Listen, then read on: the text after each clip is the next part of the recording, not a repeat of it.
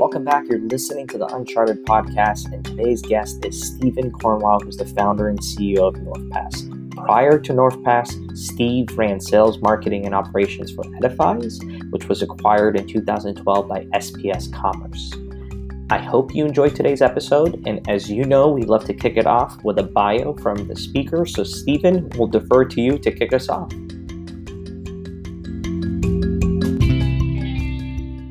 Founder and serve as the CEO of NorthPass. And NorthPass is a learning platform that helps scaling mid-market companies primarily onboard, educate, certify their external audiences, most notably their customers or their partners.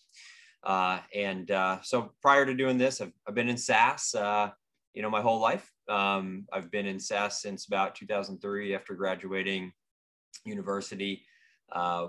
Worked at a high growth kind of scaling data analytics platform, and we grew that really well, and it was a heck of a ride. And then we exited that to a NASDAQ company. Always a New Jersey guy, born in the Midwest, but grew up my whole memorable life, if you will, in New Jersey. Incredibly blessed upbringing. Grew up in kind of more of the rural part. Amazing folks who were always number one supporters, biggest fans of sister and me. So super supportive group. Mom was always on the home front, raising up kids, always playing leadership roles in schools and kind of the community and everything. Dad was an entrepreneur, building businesses in the New Jersey medical tech sector.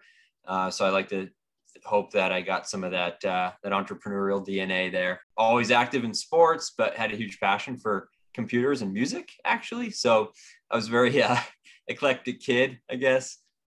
Never was a programmer, but always loved building websites for people, whether it was the local lawn business, or I did an elevator business one time, and which was super fun, and helping them drive traffic in the very early days of the web, 90s. Again, with music, not the greatest musician, but always loved organizing the events and getting bands together, promoting stuff. Out of all those experiences, which one do you think you've learned the most transferable skills compared to what you're doing today? No matter what the domain was, whether it was sports, whether it was music, whether it was the side kind of hustles with building websites, I think each of those was really formative because each of those required such challenges to make those things work.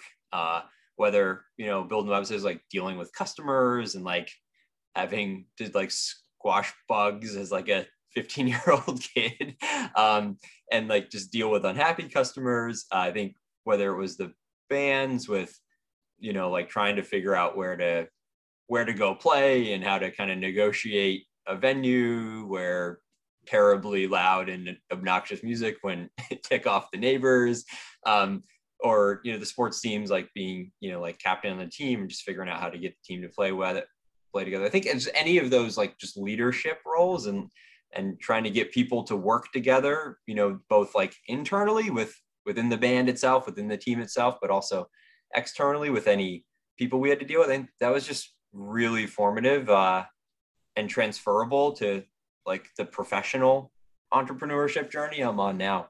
I always say that sometimes if you have a chance to just get involved, that's frankly how it helps you, whether it's externally, internally. And it couldn't be truer in your experience as it is for mine and many other people that have been on the show.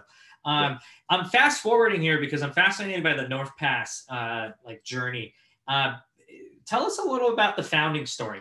We were growing this analytics business, and what was really interesting about that business was not only did we have a sophisticated and fairly complex data platform and analytics tools, but we were also retraining an entire industry, the retail industry, on how to think about analyzing data. So we were a vertical solution. We only served the retail industry. And so education was a major component of our business, both from a product training point of view and how to understand the algorithms, how to understand the tools, but also from a methodology and best practice point of view of how to go from the old way of analyzing data to a more contemporary and customer centric way of analyzing data. And so we had two curriculum tracks, if you will. And so education was a big part of the business. And this was high ticket software. So getting those customers trained and successful was really, really important to the scale of the business. We had deployed training through more traditional methods of documentation and physical training, classroom-based training. And as we scaled, it just was not sustainable anymore. And so, we had a couple options, right? Like, let's look at learning management systems. Let's kind of build something ourselves. And I think what was interesting is there's just, at that time, there was a ton of great academic and, human capital management, HR-centric learning solutions, but nothing, we were looking to create more of like a product extension, like an actual piece of our brand, an academy that really represented the brand and the best practices and the curriculum we were putting out, fully integrated into the product, all of our web properties. And that just wasn't possible at the time. So, some time went by, we didn't really do anything about it because there was no great solution and it was too expensive to build it ourselves. And we got acquired, and the company that bought us, they're a NASDAQ company, significantly, they're like 100 times bigger than we were. And they had the same exact problem. And at that time, kind of another kind of parallel was happening in the world of online education with sites like Udemy and edX and Coursera, and they were becoming popular. And all of a sudden there was this consumer grade learning experience that was great and really engaging. And so I think seeing that kind of brought me back to that problem, that we had in the business, and, had an opportunity to step away there after we got the businesses integrated and give another startup a go. And this was just like, I was really passionate about the problem area. So that led us to dive in, and NorthPass was born. When you got started, what was missing in the marketplace that you thought NorthPass could fill the gap, and how are things changed over time? When we were getting the business started, it was really clear that there is a very crowded, market. I mean, most SaaS categories on like G2 quadrants now are just, you can't even see the logos. There's so many, but the corporate learning technology sector is particularly crowded. And when we came into the market, we knew that, but there was clear white space because almost all the systems were primarily focused on the HR suite, the compliance problem, the professional development tracks, and the internal employee development, skills development, reskilling, upskilling, tied to promotional opportunities, everything like that. And so all of the functionality was tailored to enabling employee development. So while some of the vendors talked about the system's capabilities to use for external use as well, it was really an afterthought. And so to us, when we saw these big companies talking about that and we saw our own problems, we're like, well, let's go after that really hard, because clearly we had the problem. We've seen others have the problem. These bigger companies are talking about it, but their products are just not meant to do it. And so we built primarily for that external, that customer facing use case as our like main thrust into the market.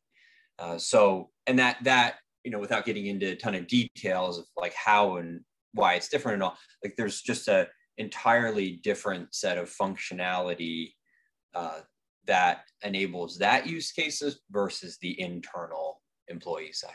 That's great. Thanks for the perspective. Before I ask my next question, I have to give a shout out to our sponsor today, Bambee. I'm spending a lot of money as a small business to hire an HR manager. You can go to Bambee and you can hire an HR manager for $99 a month. It could be done month to month with no hidden fees, and you can cancel at any time. Allow Bambee to help you with a free HR audit today. Go to Bambee.com/uncharted right now to schedule your free HR audit. That is Bambee.com/uncharted, spelled BAM to the BEE.com/uncharted. Again, that is spelled BAM to the BEE.com/uncharted. Steve, as it pertains to learning, what have you seen work well if you want to reinforce a message to your audience and reinforce that learning? I think in today's world, it all comes down to relevance. I was thinking back to I attended a conference way early on in my career as a tech conference. It was the Exact Target user conference, like way before they got bought. Yeah. And I remember they had a speaker there, it might've been their CEO, and was talking about the relevance of email and everything that went into making the email relevant, right? And so marketers had figured it out how to make email relevant and the formula for that very early on. And I think that more than anything today, when it comes to helping these external learners learn, right? Who don't have to, it's not a compliance thing, right? You're doing it, you're offering it, you're making it available, but they don't have to. The ultimate path to engagement there is relevance. And it's not like, hey, short form micro learning, right? Like it's not that. That's good. I mean, that helps. There's different types of formats help, but it's ultimately about, are you delivering it? Are you delivering relevant content, meaningful, useful content to someone when they need it, where they need it?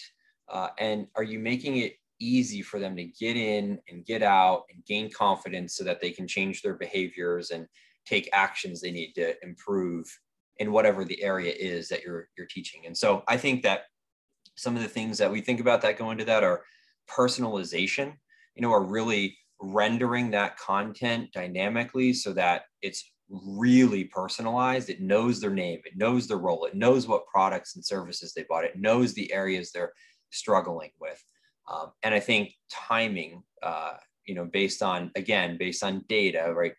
Where they're struggling or where they have opportunities. So serving that, at the right time, and then obviously getting it to them on the right devices and in the right places, I think is also another major part of relevance. So that's what it all comes down to for us is relevance. And going off of relevance, I think another trend that macro level that's playing into it, especially with the rise of social media, and you got these giant billion-dollar companies trying to get your attention, is the human attention span is just dropping. And I think you have a limited time to get people's attention span. And if we're talking about a type of learning that's not a hardcore requirement, right? Like compliances, and you want to encourage people to do it out of their own desires, right? How do you think, I think on the consumer side, right? There's Masterclass and these other companies that have done a really, really good job at tackling that problem. How do you think the B2B world, how should they view that problem, right? If you need to get this relevant info in front of a generation that their attention span is diminishing year after year, what are some things that they need to think about?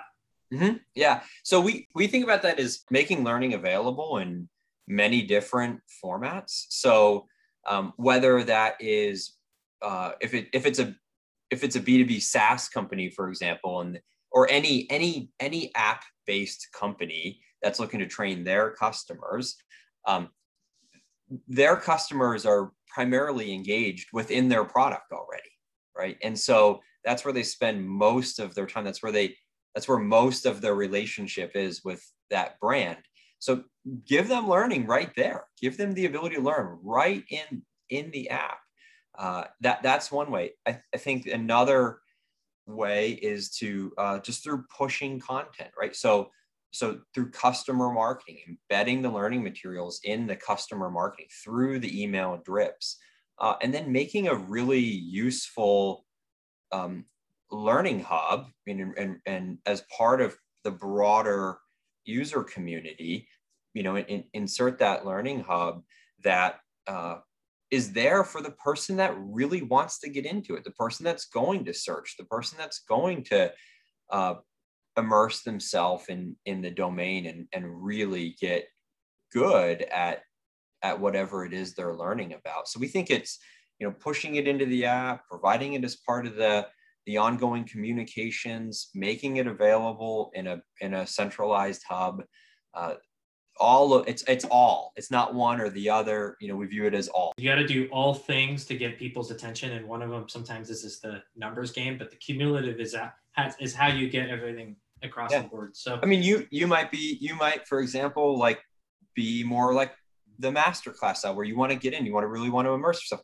I might be the type where, you know what, hey, darn it, I'm really struggling with this thing. I wish there was a little material to help me out right now, and I just need to get in and get out in 10 minutes, right? And so I think it all comes down to like that relevance that I was talking about. So the more you can surround and the more omnipresent learning material is, that's what we see as really successful. And providing optionality, right? Everyone has their own preferences as well. Well, Steve, we can probably continue down this path for like another 30, 40 minutes. And this has been an absolute pleasure having you.